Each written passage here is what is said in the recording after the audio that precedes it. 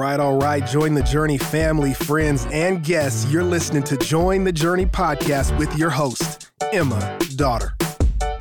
Thanks for joining. Today, we are reading Proverbs 23, and I am in the podcast studio with faithful Watermark member, Bhavani Templeton. Hey, guys. Bhavani, it is so good to have you here, and a special treat because you are plugged in at Watermark South Dallas. That's right. Would you just share a little bit about that? What's going on down in the South? Yeah. So it's a small little community, not at all like North Dallas as we call it. And it's just really fun just to be able to just see the same people and pour into people and walk alongside them in a smaller community. And we actually live within the community, so it's a little different as well. It's fun, though. And because your husband is a student at DTS. That's right. So that's an intentional choice y'all have made to be plugged in down there? We have, yeah. When we were looking for a home, we really asked the Lord to, we were praying for our neighbors specifically, wanting open hearts. And as we were learning about South Dallas, we wanted to be a way for reconciliation throughout the community. So that meant just opening our doors and having people over for dinner, or... Oh, I think the friends listening are hearing a special guest that we brought in.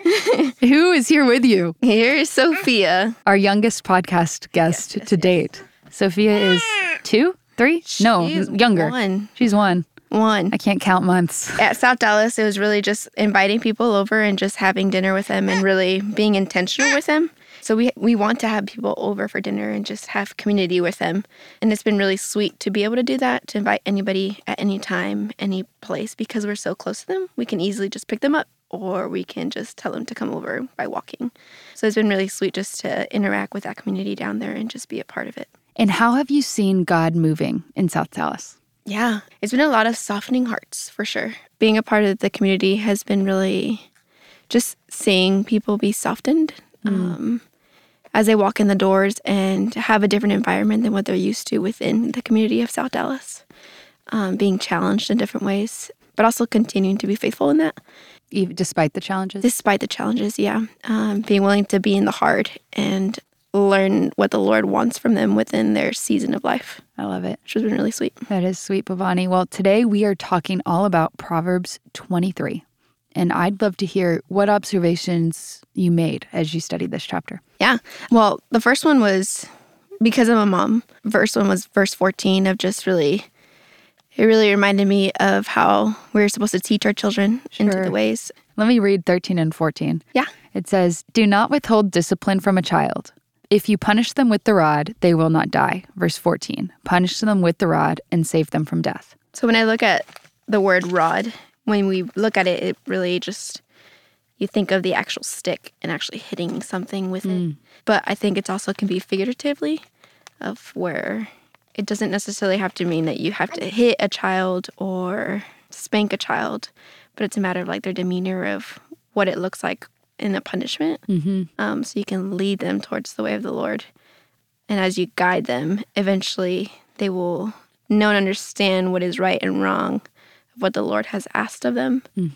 So it really stood out to me of just really being more careful for their soul and knowing that despite of the discipline that you choose, these kids, they choose a direct path based off of your discipline. Yeah. So, Bhavani, what I hear you saying is someone could read this and wrongly think that, at worst case scenario, it's a verse encouraging abuse. Right. And we would both say, hey, that's not at all what Proverbs 23 is propagating. Yeah. But the principle at play is that the Lord disciplines the ones he loves. And so a good, loving parent cares deeply that their kids grow up and know what it looks like to walk rightly with the Lord. And so discipline in some form is necessary. Right.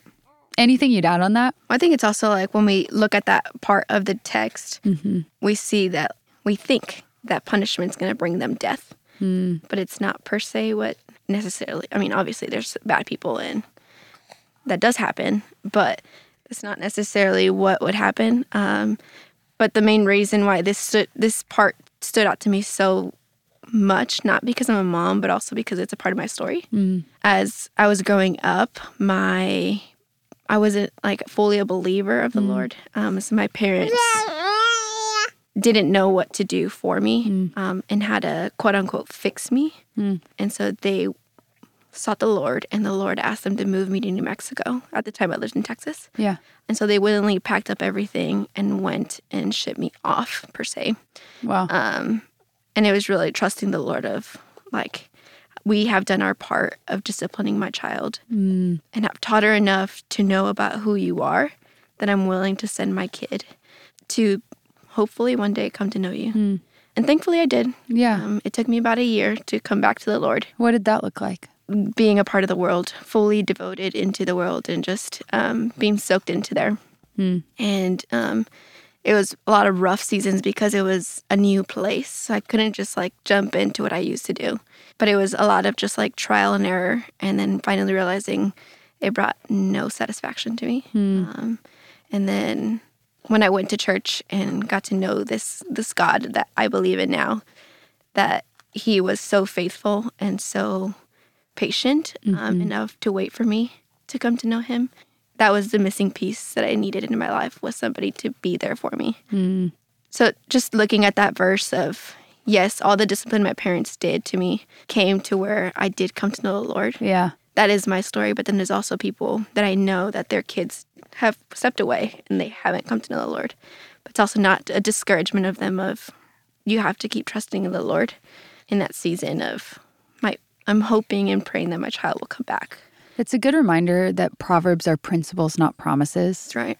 Because they are statements that are truthful, but they play out differently in any situation. So the timing in which your heart turned to the Lord, or the timing for the parent who's still waiting for their child to return. At the end of the day, we can trust, hey, God is in control of each and every one of our stories. Yeah. But that child's going to have to make that personal decision themselves. Yeah. What went through your mind when your parents said, hey, you're going to New Mexico? I was terrified. Yeah. I also didn't believe them. It was like an overnight type of shipping. Yeah. Like they drove and then they drove back the next day because they had to work.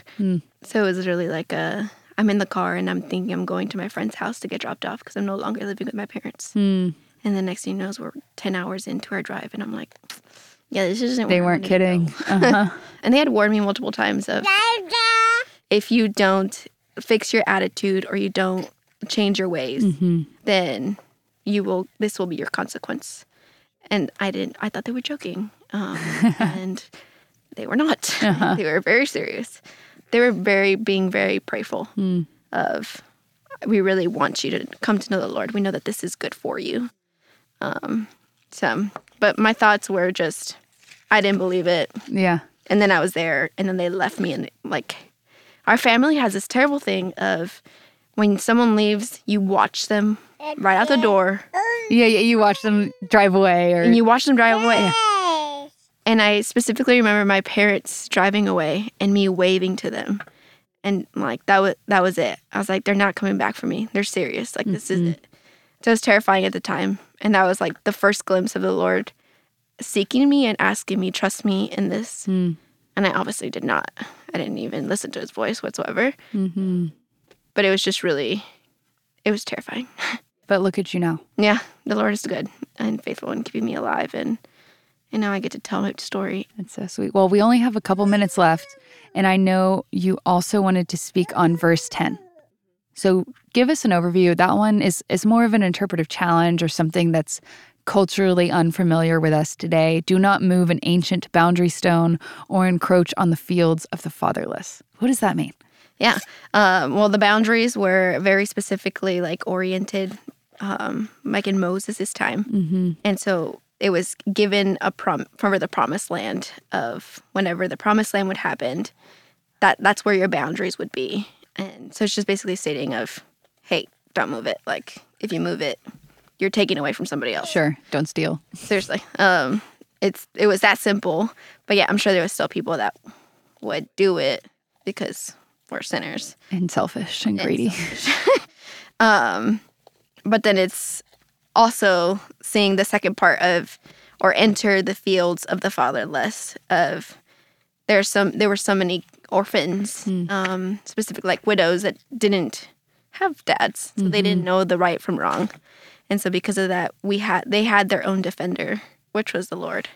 So if you did something to them, you literally took it up with the Lord. Yeah. Which, I mean, I guess we should do that with every single, you don't have every to single offense. You don't have to necessarily be a fatherless.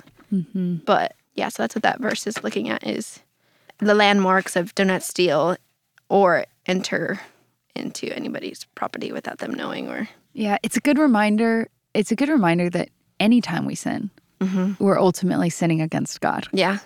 Which is, I think, a sobering and humbling place to end, because we're out of time. Yeah. So, Bhavani, thank you for being here. It was fun being here. Thanks for having me. You're welcome. And as always, I'm so glad we're all on this journey reading the Bible together. Hey, we want to thank you for listening, and we hope you enjoyed the episode. Did you know that you can help support Join the Journey by rating and reviewing this podcast? And if you're willing, we'd love it if you subscribe, because the more you download, the easier it will be for new friends to find the podcast.